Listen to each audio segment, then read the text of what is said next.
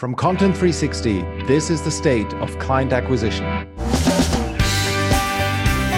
Right, welcome to this training about alpha selling. Who is this presentation going to be for? It is for people who don't have much experience in selling, mainly, first and foremost.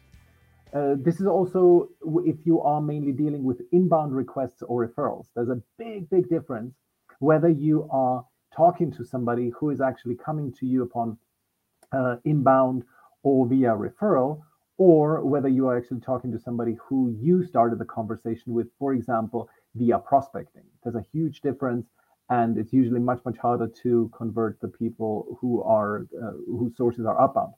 Also, when you don't have a structured approach to selling, very much people are, sometimes doing it in a haphazard way. And if you don't have a process or some kind of a framework to it, then this training will be very good for you. Also, if you don't convert at least 20% of your sales calls after you've qualified, and what will you get out of it? First of all, the structured process, right? I'm very big on structure and following a framework, so this will be really useful for you. And also a very liberating mindset framework. I used to be very apprehensive myself of selling. And when I learned what I'm going to be teaching you now, things completely changed for me. I started to positively enjoy sales calls, always looking forward to them because of the framework of the mindset approach that I have adopted. And very specifically, you're going to learn the 9 principles for alpha selling. Okay, let's go right into it. Before we go, quickly my stats for 2021, 170 qualifier calls. So those are the short, I call them qualifier discovery calls, 15 minutes usually. And then those turned into 75 sales calls, and that turned into 30 clients. The percentages are listed. It's 44% and 40% on each of those stages. Now, when we look at these two different things, there's very often like a different approach between sales and enrollment. Sales is the classic Alec Baldwin, Glengarry, Glenn Ross type of approach. Always be closing. It's very confrontational. You want to convert them, and you're treating them as prospects, leads, and numbers, and so on. All of that, and you try to handle objections. It's a very combative approach, and it's especially in B2B, especially in the post-pandemic world. It seems to be working less and less. At least maybe it's just a coincidence of my own evolution. I used to be much more like this. And then I went the other direction, and I went into what is very often phrased as enrollment by I call them hippie capitalists, people who are just very nice and friendly, and it's all very warm and gentle. And that is mainly focused on things like exploring. Is there a fit? Removing doubts. It's very collaborative. It's very giving. You answer questions and so on. And I don't want to knock that. That is definitely a better approach. From these two, enrollment is a much better approach to take. But what I found, and this is after doing many hundreds of sales calls, I have found that the good balance between these two is in the middle. And I call it alpha selling. And when I say alpha, I don't mean anything, too hostile or aggressive. I simply mean an alpha is somebody who seeks out to do good by their followers. Somebody who is calm, determined, and unshakable. Somebody who has clear and ambitious goals, gets what he or she wants, attracts followers, and doesn't quit. That is how I see an alpha. That is what I aspire to be. And the way of selling that I promote is always when you have this in mind, being a sort of like a benevolent ruler, a good leader. That is what an alpha is, and that is what I recommend is the stance that you adopt yourself for when you are selling your products or services. So quickly, definition, what is alpha selling? First, it is this art of separating the desired future state from an undesired current state and positioning yourself as the bridge between these two states, and doing so confidently with a goal in mind, but without any pressure. That would not be alpha behavior, applying pressure. I think that the best way, hi Stefan, good to have you. Hope you get something out of it. The best way to do selling is, of course, when you are uh, presenting the offer in a confident way, but when objections come, you don't take them personally. You don't try to kind of barrel your way through them and show up the other person. No, you are simply acknowledging that if objections come, you probably haven't done a good job. So that's what we're going to be covering here as well. Let's now look at visualizing the difference between these two states that we want to be discussing with our prospects on Zoom. You always have to think there are these two states. It's the current undesired state, it's the situation that they are in now. Especially in my case, it would be I don't know how to get clients. Getting clients is a haphazard process. There's no structure to it. There's no framework to it. And when clients come, sometimes it's this feast and famine situation. That is the current undesired state, but it's sort of fuzzy. They have a hard time putting a name on it. And then they also realize that there is a future desired state that they want to be in. And the difference between these two is not very clear. They believe that, yeah, there's something I have to do differently, but it's not very clear on what that something is. And this is our job on a sales call, to separate these two things clearly, to bring the current undesired state into a clear relief, to make it abundantly obvious what are their problems. And this is not to tell them this is your problem and so on. It's very much to help them to understand what is their problem, to make it very clear to them, and to make them see the light, so to speak.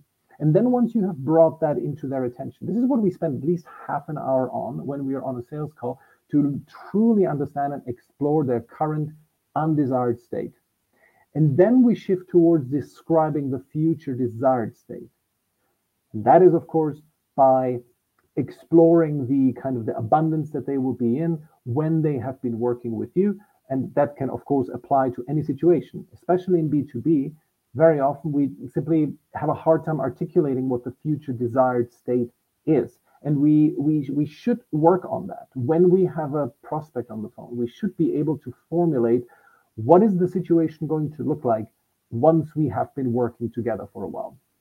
So bringing both of those things, the current undesired and future desired state, into clear relief so that they see it.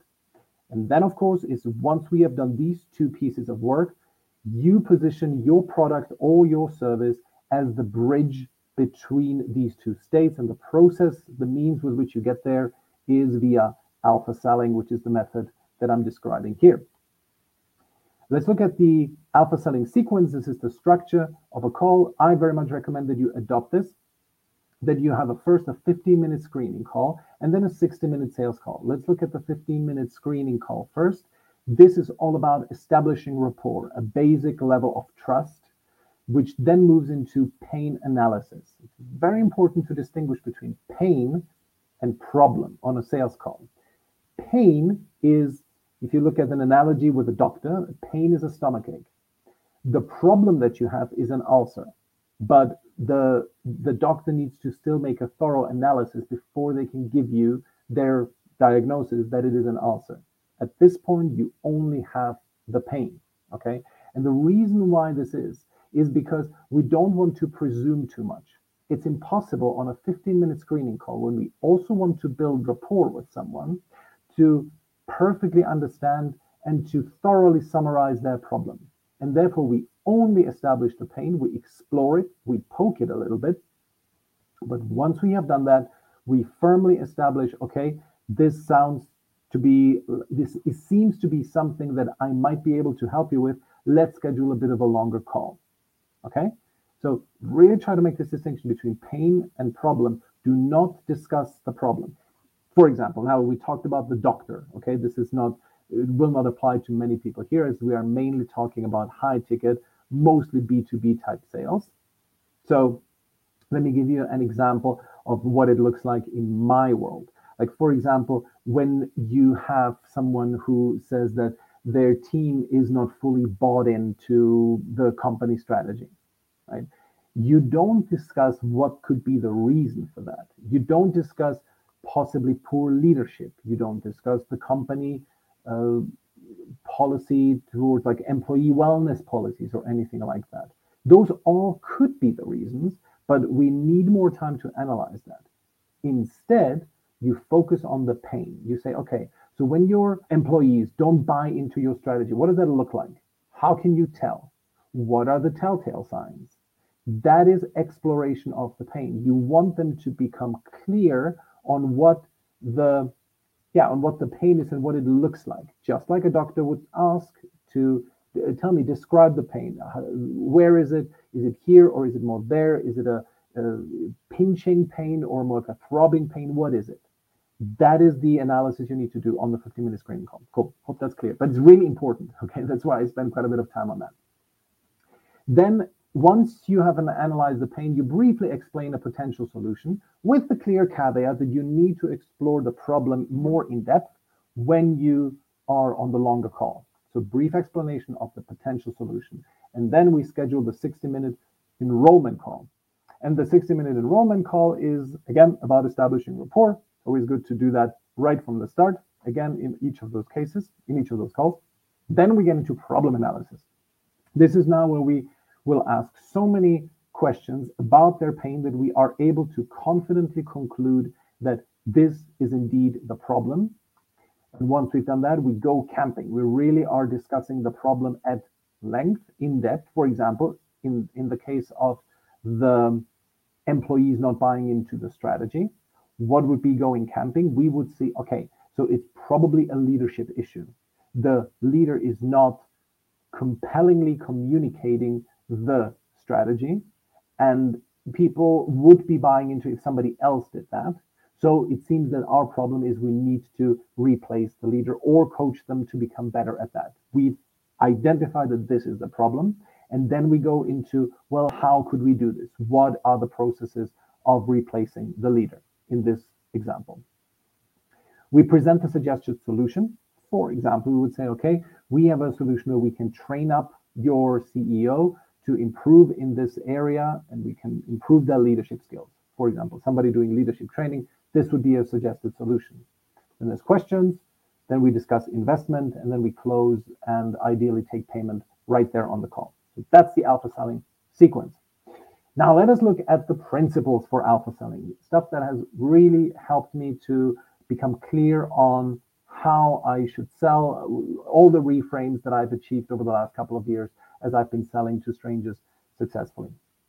So first of all, I'm a sifter, not an alchemist. I'm going to quickly whiz through them, and we're then going to go into much more detail. So first, sifter, not an alchemist. The 15-minute call is for sifting. The 60-minute call is mainly for enrolling. If I invite you on the call, we will follow my agenda. Point number 4, my time is valuable. Point 5, I'm earnest and sincere. Point 6, I never want to sell more than the client. Point 7, if I don't enroll someone I can help, I have failed them.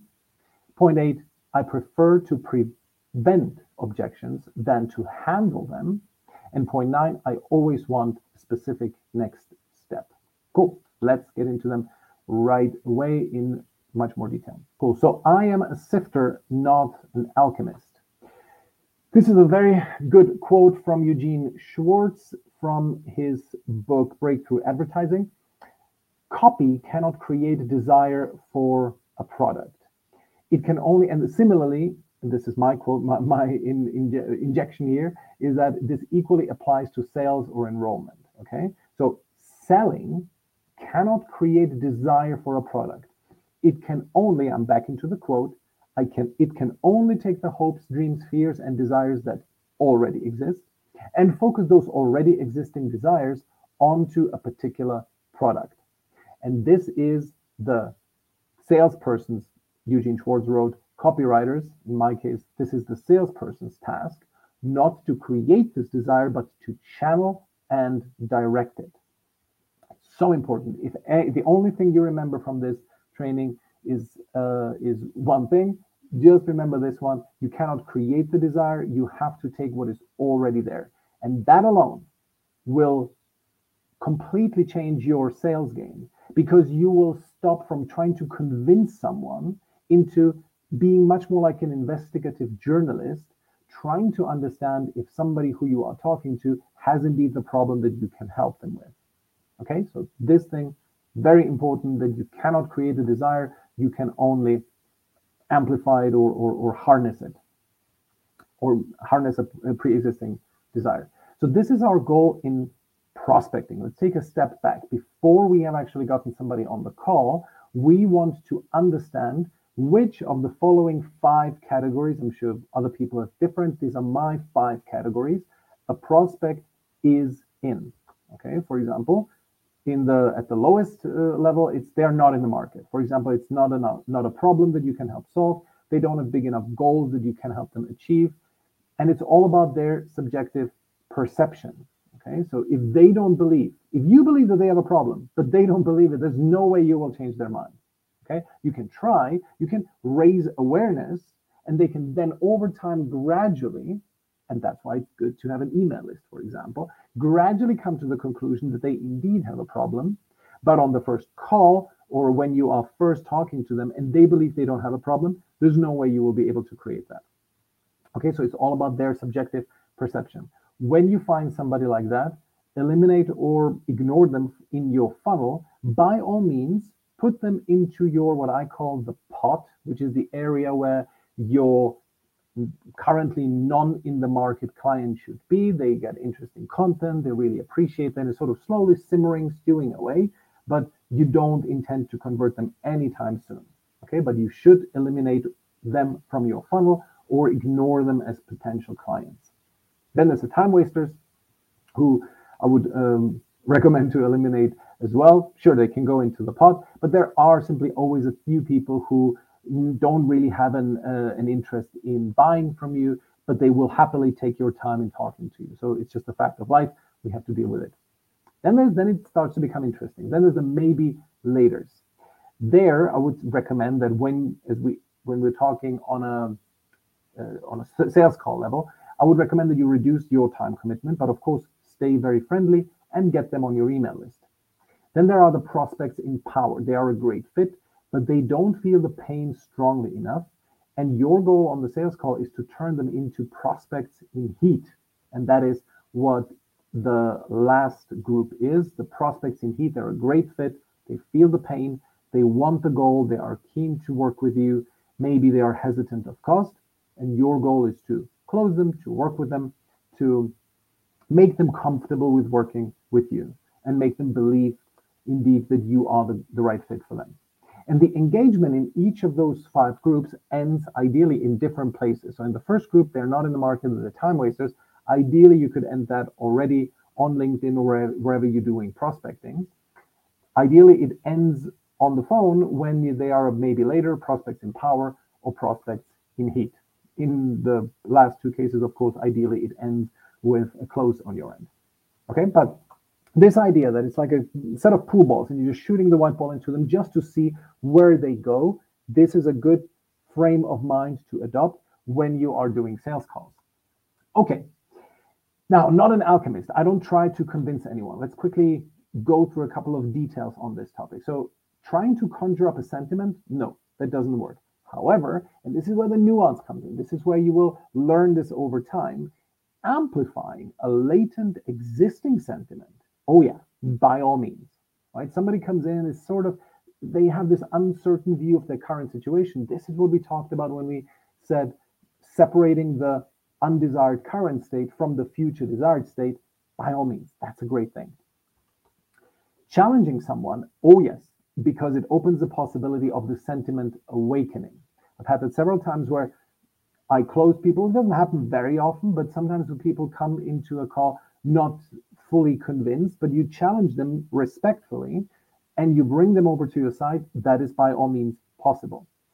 For example, you challenge them when they are factually wrong. For example, when they say you cannot get new clients on LinkedIn. I've actually had a person say that. When their mindset prevents them from succeeding. For example, oh, I never make decisions on the spot, something like that. This challenging someone respectfully, however, not trying to convince them, and yes, there is a fine line between these two things, but this has tremendous positive side effects for you. First, it's non-neediness, and also it's automatic authority and status. If you signal to a person that you don't need to sell, that you don't want to be selling them at all costs, right? That you could take it or leave it. That is so powerful because they obviously believe that you're good at what you do, in that you don't need their money, very important. And at the same time, it signals to them that you are a leader, right? Because a leader is always non-needy. You always see this with people who are the true alphas in your life. They are never begging for attention. They are never trying to be the clown so that other people like them and so on. They just never try to please. That is a wonderful place to be.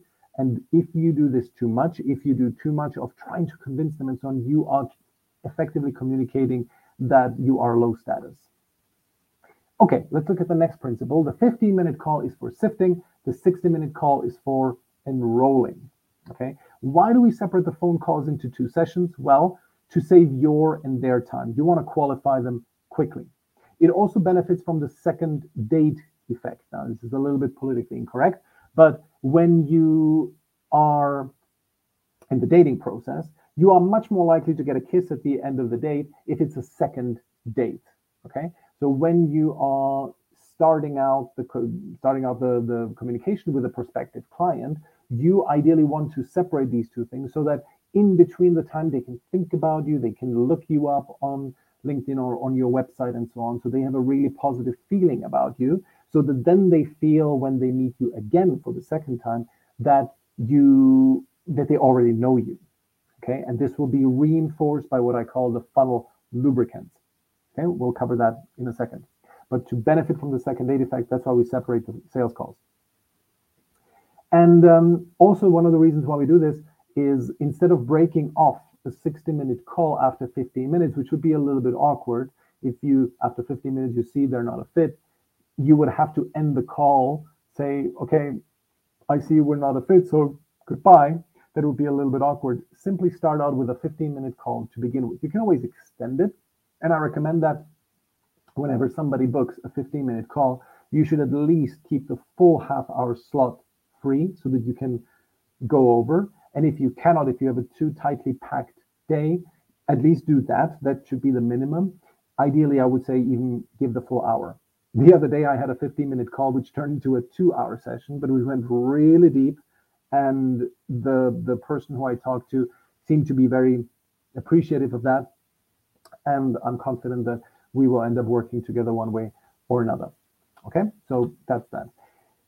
If the prospect turns out to be a prospect in heat on the 15-minute call, you can extend the call and enroll them. Right? You should, I would say, always block 45 minutes after each 15-minute call in your calendar if you can, at the very minimum 30 minutes. We also frame the 60-minute call as one that you will prepare for and add value to them. If you do that, it's also a good justification to only have a 15-minute call in the beginning. And then also it serves as like a clear delineator. 100% of the prospects on 60-minute calls should be prospects in power or prospects in heat. You should ideally be able to eliminate the maybe later people. Because if somebody is maybe later, you don't want to do the whole song and dance. Actually, a sales call is really mentally taxing. It's very exhausting because you're doing so much when you are talking to a prospect and you are doing a really good sales job. You're giving them a lot. Right? Yes, of course, you are selling, so you are kind of generating revenue for yourself. So it can be said that it is a bit of a selfish act, of course. But in the end, if you do sales calls well, you really get to understand the person. You're a mix of a therapist, salesperson, and friend who tries to elicit and bring the best out of someone. So it is mentally exhausting. We don't want to be wasting our time with people who will definitely tell us maybe later, because if they are somebody who wants to work with us maybe 3 months from now, it's okay to have a friendly chat, to answer questions about what we do, how we work, maybe even pricing and so on. That's all fine, but I would not go through the entire process of what I'm describing here. It's simply not worth the time, because if they say 3 months from now, it's much better to schedule a call 3 months from now rather than trying them to remember what the sales call was about today, 3 months hence. Okay, this is such a key thing. A lot of work is achieved before, between, and after the call. This is why there's an image of a foundation of a building, because if we have that, if we build the foundation of our sales calls well, it's going to massively improve the probabilities that the sales calls will be successful. Okay, so before, between, and after the calls. And this is what I call the funnel lubricants. Super important concept. When we do outbound prospecting or inbound, we get, of course, people into a 15-minute call. That is the first step. If we go via inbound, I strongly recommend that you ask people a short survey. Yes, you should by all means have your calendar open. People should be able to book calls with you. But I recommend that you have a very short survey. By the way, you can go on michaelbohannes.com/apply to see my own short survey. And then once they filled out a survey, they will get through to a 5 to 10 minute video. That is, in my case, I recommend that you do that too. So that's an optional, so that when they come to this page, they can watch that video and learn a little bit more about you, but it should not be too, detailed, too overwhelming. 5 to 10 minutes is a good length. And then they are on the 15-minute call. And between the 15-minute call and the 60-minute call, that is the main thing that has helped me to double my conversion rate on sales calls. That is I call it the call prep video. Between these two calls, there's one video that explains much more in depth how we work, what we do, and what a collaboration would look like. And very importantly, it contains a whole page on here are the reasons why you should cancel the upcoming call. And those reasons contain things like if you are not ready to make the decision now, if you don't have any budget for it, if you don't, in my case, have 10 hours that you can invest in this per week so that we can end up working together, right? So those are all things, all the qualifiers that you put in front of them so that they should be canceling those calls, the 60-minute call, if they don't fit all the criteria.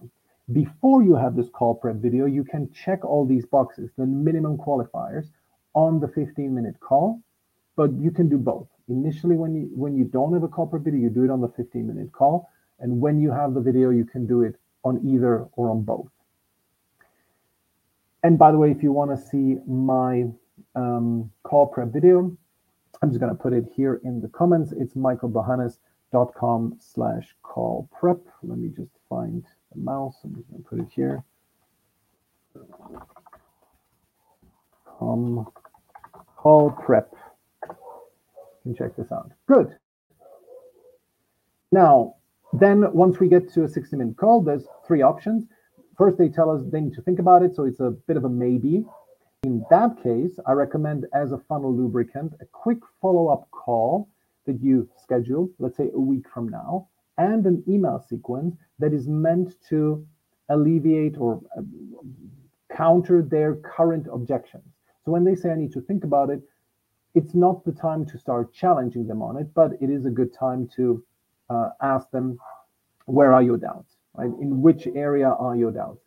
And then based on that, you create an email sequence that then kind of tackles those specific doubts. And you should have a couple of email sequences like that scheduled and built and created for those specific use cases. It's going to grow over time gradually. I currently have 2 for 2 scenarios for 2 different personas, and it's going to grow as I'm getting more information from my sales calls, what kind of objections at the end of a call, when I've made them an offer and they still say I need to think about it, I want to know what their objections are so that I can counter them in the email sequence. And all of those things, the more of these blue things here you do, the short survey and the 5 to 10 minute video, the call prep video, the email sequence, all of that will greatly overall increase your conversion rate. It's not going to make a big difference on any individual case, but in aggregate, as you then look back over your past year, you will see a considerable improvement in all of your metrics. Okay, so that was now at the end of the 60-minute call. It can be an I need to think about it. It can be a close, which is great, or any other recurring hesitation, right? In these cases, you always schedule a follow-up call, and you can do this simply, okay, listen, no problem at all, but in the interest of both of us, I recommend that we schedule a very quick follow-up call. You can take all the time that you want. Would it be okay a week from now? Yes, okay, good. Just 15 minutes, let's put it in the calendar. And tell me, where are your doubts? I completely understand you want to think about it. You want to sleep on it. I don't want to rush you into a decision now, but what are your doubts and objections? They tell you, they're very open. If you treat them respectfully, they will treat you respectfully back, and they will tell you their objections. And with that, overall, these funnel lubricants have greatly helped me to improve my conversion rates. Okay, now let us look at, and this is such a great concept that I learned over time. It's a gradual process. You sometimes always get these little setbacks, but overall, it has been a masterful progression that I underwent, of course, with the help of many mentors that I worked with. But it's the idea of, if I invite you on the call, we follow my agenda. This is about frames. This is about like the essence of being an alpha. So I'm really looking forward to covering this now. So have you ever had this kind of person on the phone who tells you, in this scenario, you are John. So they tell you, hey, John, so how are you doing? So listen, I wanted to talk to you because I'm interested in what you're doing. And can you tell me a bit about your background, what your product or service is, and how you work, and what it would cost, Sometimes they even say, and I remember that somebody told me once, you have 15 minutes to sell to me, go. And at that point, I was quite early in my process, but even I understood at that point that, hey, this is not going to stand. I told them, I'm not going to be selling to you. I'm here to ask a few questions. And if I think that we're a fit, I'm going to make you an offer. It's as simple as that, but I'm not here to sell to you. Okay. Is that all right? And if you say that, they say, yes. Okay. You have totally won this little power struggle. Okay. And this is about frames. Briefly, what is it? A frame is a mental structure that shapes our way of seeing the world. Every human interaction has frames colliding, and the stronger frame wins. You see this very much with charismatic people. And alphas are very good at imposing frames via choice of topics, tone of voice and body language, the time constraints that they impose. They say, okay, I have 5 minutes. Then they dictate the agenda by being persistent. And also, for example, your frame, this will be a great enrollment call. Even if I don't sell, we will connect on a human level. If you have that frame in mind, when you enter a sales call, that is brilliant. You've already won. Their frame, however, could be, I just want to know how they package their service and what it will cost me. If that is how they want to run this, then these two frames will collide. There's no way how these two frames can coexist, because if it's all about just how they package their service and what it's going to cost me, this will take 2 minutes. There's no point in having actually a call about this if this is something I could describe in an email. So, however, it's important to note that both of these are valid frames to have. None of them are wrong in any way. It's just that people want different things from an encounter. So who will win? Whose frame will win? Well, the person who is better at imposing their frame. And frames collide, right? So when the prospect tells you, so I'm curious what you're doing. Can you tell me about yourself, what you do, and how much it'll cost? They come from the place of, I'm the guy with the cash, so I'm going to ask the question here. And then I will ask a few questions, and if there's a fit, we can talk about how I can help. That is your frame. These two frames collide, they cannot coexist. If you oblige, if after their question, so what do you do and how do you work? If you dutifully answer their question, you say, well, I've been an accountant for over 20 years and I've set up my own accounting practice. I mainly work with small businesses and my day rate is blah, blah, blah. You have lost your frame. Your frame is gone and they have won, and you are very unlikely to close the deal. I've done many of these kinds of calls. Every time I was in the seat of being questioned, where they wanted to get their questions answered, I think I not a single time closed the sale. I'm not saying that you will close the sale if you kind of try to impose your frame, but at least you can walk out of it not feeling defeated. That is a very key thing. I'm wondering if there was ever a situation where I turned such a situation around. I don't think there has been, but it's important that, because these things are on a sliding scale. It's never like a pure, alpha type, type A personality who's trying to impose themselves, but people are testing, they are dabbling in going into imposing their frames. And the better you are at countering these tiny little intrusions in your frame setting, the better you will be. And I'm sure there has been situations where I had quite a charismatic person on the other side who were asking me questions, and I, by being good at imposing my frame, was able to counter that and to close them. It was never these hardcore people who say, so what do you do? Sell to me. That never, you can never turn that around. However, the sort of middle ground cases, you can. And that is if you understand this concept. Okay? So you need to prevail. And for example, when somebody tells you this, okay, sell to me, what is your service? You say, hey, honestly, Tim, that's great to hear that you're interested in what I do. But if that's okay with you, to keep the call productive, I suggest I ask you a few questions about your business first, if that's okay with you. And then we can cover how I could help. Is that okay? You always ask for approval. And they, oh, okay, sure. Then you have imposed your frame and their frame is gone. Okay. Similarly, you need to be in control of the whole call, but also watch where your wish for control is coming from. A good place of origin for a healthy sense of control is, I don't want to waste my time. I don't want to waste our time. Be respectful of the other person. And if you cannot answer my questions, it's not going to be a good use of our time. Also, it's a good place to say, I'm a cool, calm expert. I know the best way to run a call because I've done so many of them. I will guide my prospect down the path that will be best for both of us. I smile at their attempt to dominate the call. They're like a rowdy kid in a supermarket who doesn't know how to behave. So let's find out if they can be taught or if they are irredeemable. And if they resist my gentle assertion of control, I will end the call. So those are all good places of origin of wanting to control the call. Bad places of origin is visceral emotional responses about their chutzpah of speaking to you in this way. Can you believe the gall of the guy asking me for free advice? If it's coming from that point, not a good place. Another bad place is any unresolved issues from childhood where you were the underdog and now you want to show the world that you're the top wolf. Not a good place for a sense of control. I'm going to dominate you, or I really need this revenue, or this is so annoying. I keep having leads who want to run the call their way. In summary, any form of attachment to the outcome are bad places of origin. Okay, next principle, the calls need to have a structure. Remember, we have the structure, the 50-minute screening call, the 60-minute call. What are the individual steps there? Now, I'm not a big fan of using scripts, but I think for beginners, they are very, very useful. Even to a point where you have the script, I recommend that you split your screen, that on the left side, you have the script, and on the right side, you have the Zoom window so that you can just, look across the screen to find the next good line to say. Initially, that's important.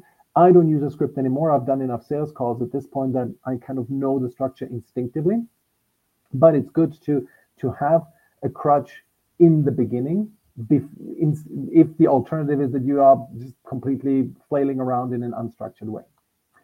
It's better to think of the script not as a script, but as a framework.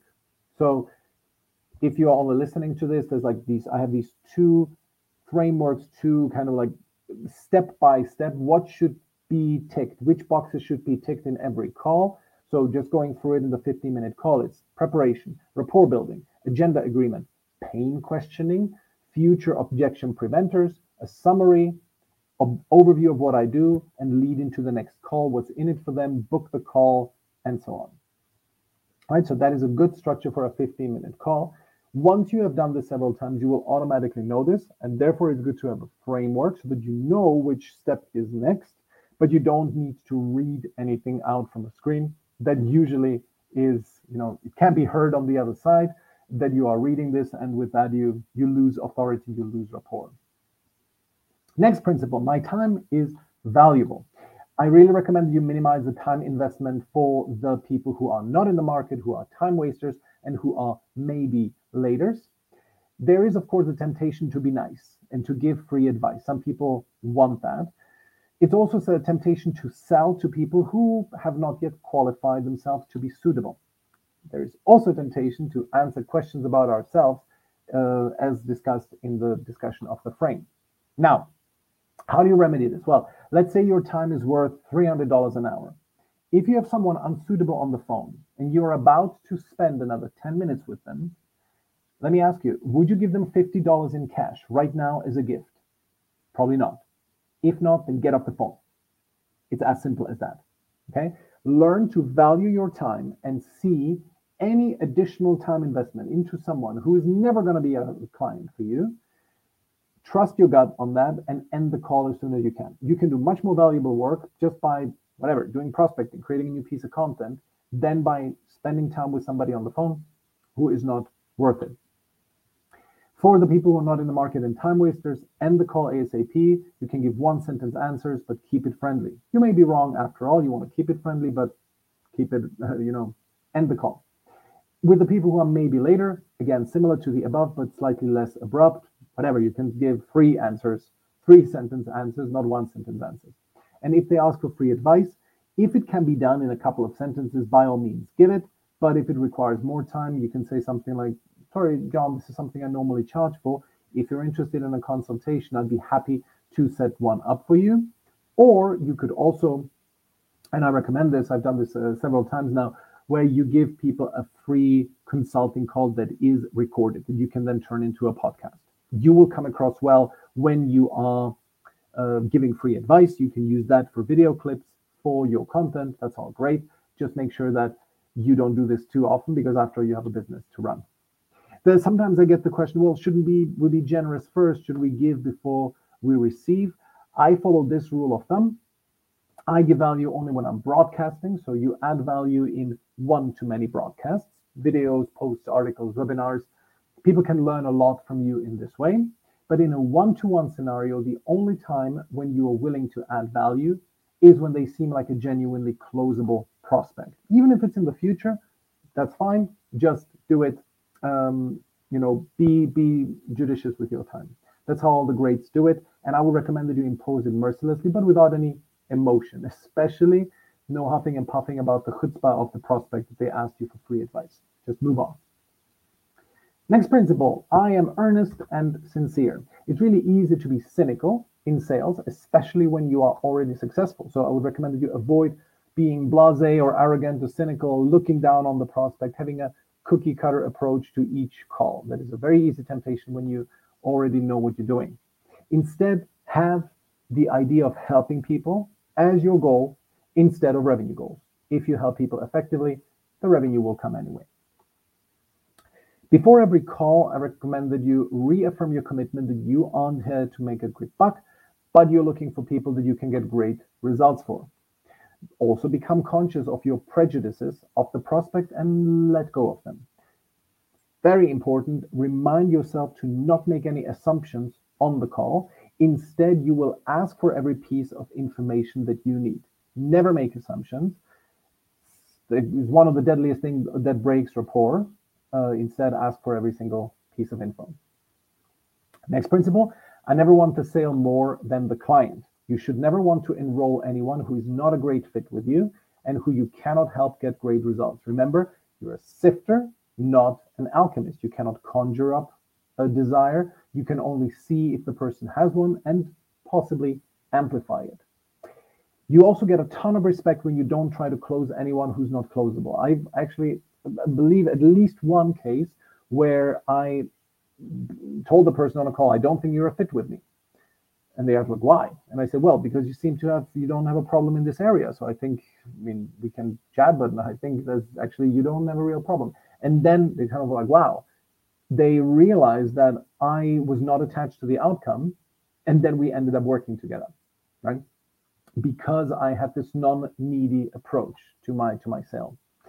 When you do this, people will also start to qualify themselves to want to work with you. Change your language. I recommend that you move from sales to enrollment, at least if you have been stuck so far in a place of, sales, I need to close them and then always be closing and so on. Move more into the enrollment phase. I needed to do that. I was very much into the close them. Then I moved into enrollment, and then I settled on this healthy balance between these two, that is alpha selling. Instead of lead gen on LinkedIn or finding clients on LinkedIn, is simply finding people I can get great results for. Instead of price or cost, say investment. And also change your KPIs away from your revenue towards number of people helped, revenue that my clients generated, and so on. Okay. And also never be afraid to lose a prospect. As soon as you become fully prepared, genuinely and really properly prepared to lose a prospect, they will start coming to you. So the earlier you can make this change, that you don't mind losing somebody, the more you'll get. If the famous saying is, if you love someone, set them free, they will stay with you. This goes as far as rejecting applicants with the wrong mindset. I actually had this one person who told me, you have 15 minutes to sell to me. I did have the call with them, and then they actually said yes towards the end. But then again, they behaved a little bit inappropriately. That I decided, you know what, I just don't want that in my life. I can afford to say no to this person because I just don't want to work with them. Very important that you reject applicants with the wrong mindset. And then another great principle is, if I don't enroll someone who I can help, I have failed them. Very powerful frame to adopt. You have a duty to close a sale for someone who is suitable for your product or service. People are justifiably skeptical of people who sell, but you have extremely high ethical standards. You only enroll people who are a great fit and who you 100% know that you can help. If you don't convey this ability and your confidence that you can deliver good results to your prospect, you have failed them. They, by not working with you, will have a worse life than if they had worked with you. And this is why you need to become very good at sales and enrollment. You owe it to them. They want to be sold to well. After all, they have a problem. We have identified that. We have confirmed that. So just like you owe it to them to be extremely competent in what you do as you deliver to them, you owe it to them to sell them. Okay, and this is also the spirits in which we should handle their objections, because deep down they know they need the change that you can provide, and that this is worth more than the money they will be paying you. But paying is painful, and so they will tell you half-baked, untrue objections that their lower self comes up with to protect the status quo. It's also known as buyers are liars. And by handling their objections compassionately but firmly, you are leading them towards what is good for them. Just like a personal trainer, you're giving them the final gentle push to take that last step over the ledge themselves. And if you don't handle their objections well, again, you have failed them. Speaking of objections, next principle is, I prefer to prevent objections rather than handling them. It's the famous, I need to think about it. And these objections, in most cases, are really not true. Like, I need to think about it. I need to talk to my wife, boss, co-founder, COO, yoga teacher, dog. I don't have the money or budget right now. I'll have the budget in 3 months' time. Let's reconnect then. Or it's a bad time of the year. All of that, in most cases, tends to not be true, or at least it's superficially true. You don't really understand why, and you cannot learn from it, therefore. Also, the majority of objections come down to these three. I need to think about it. I need to talk to partner, or I don't have money or budget right now. And here's how you anticipate them.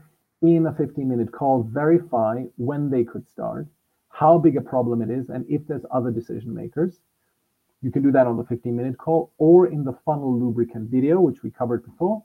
Invite them to reschedule. Number one, if they are not ready to make the decision now, to bring important partners along, and to reschedule if they don't have the budget.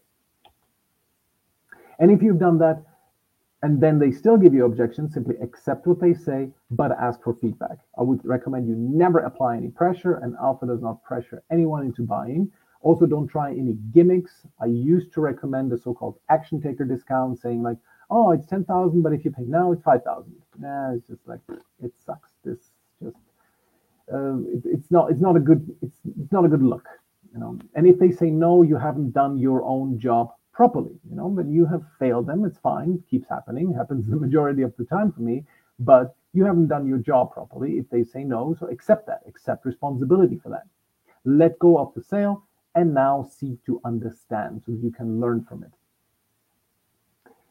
And finally, last principle of alpha selling, I always want a specific next step. Every call needs a specific outcome.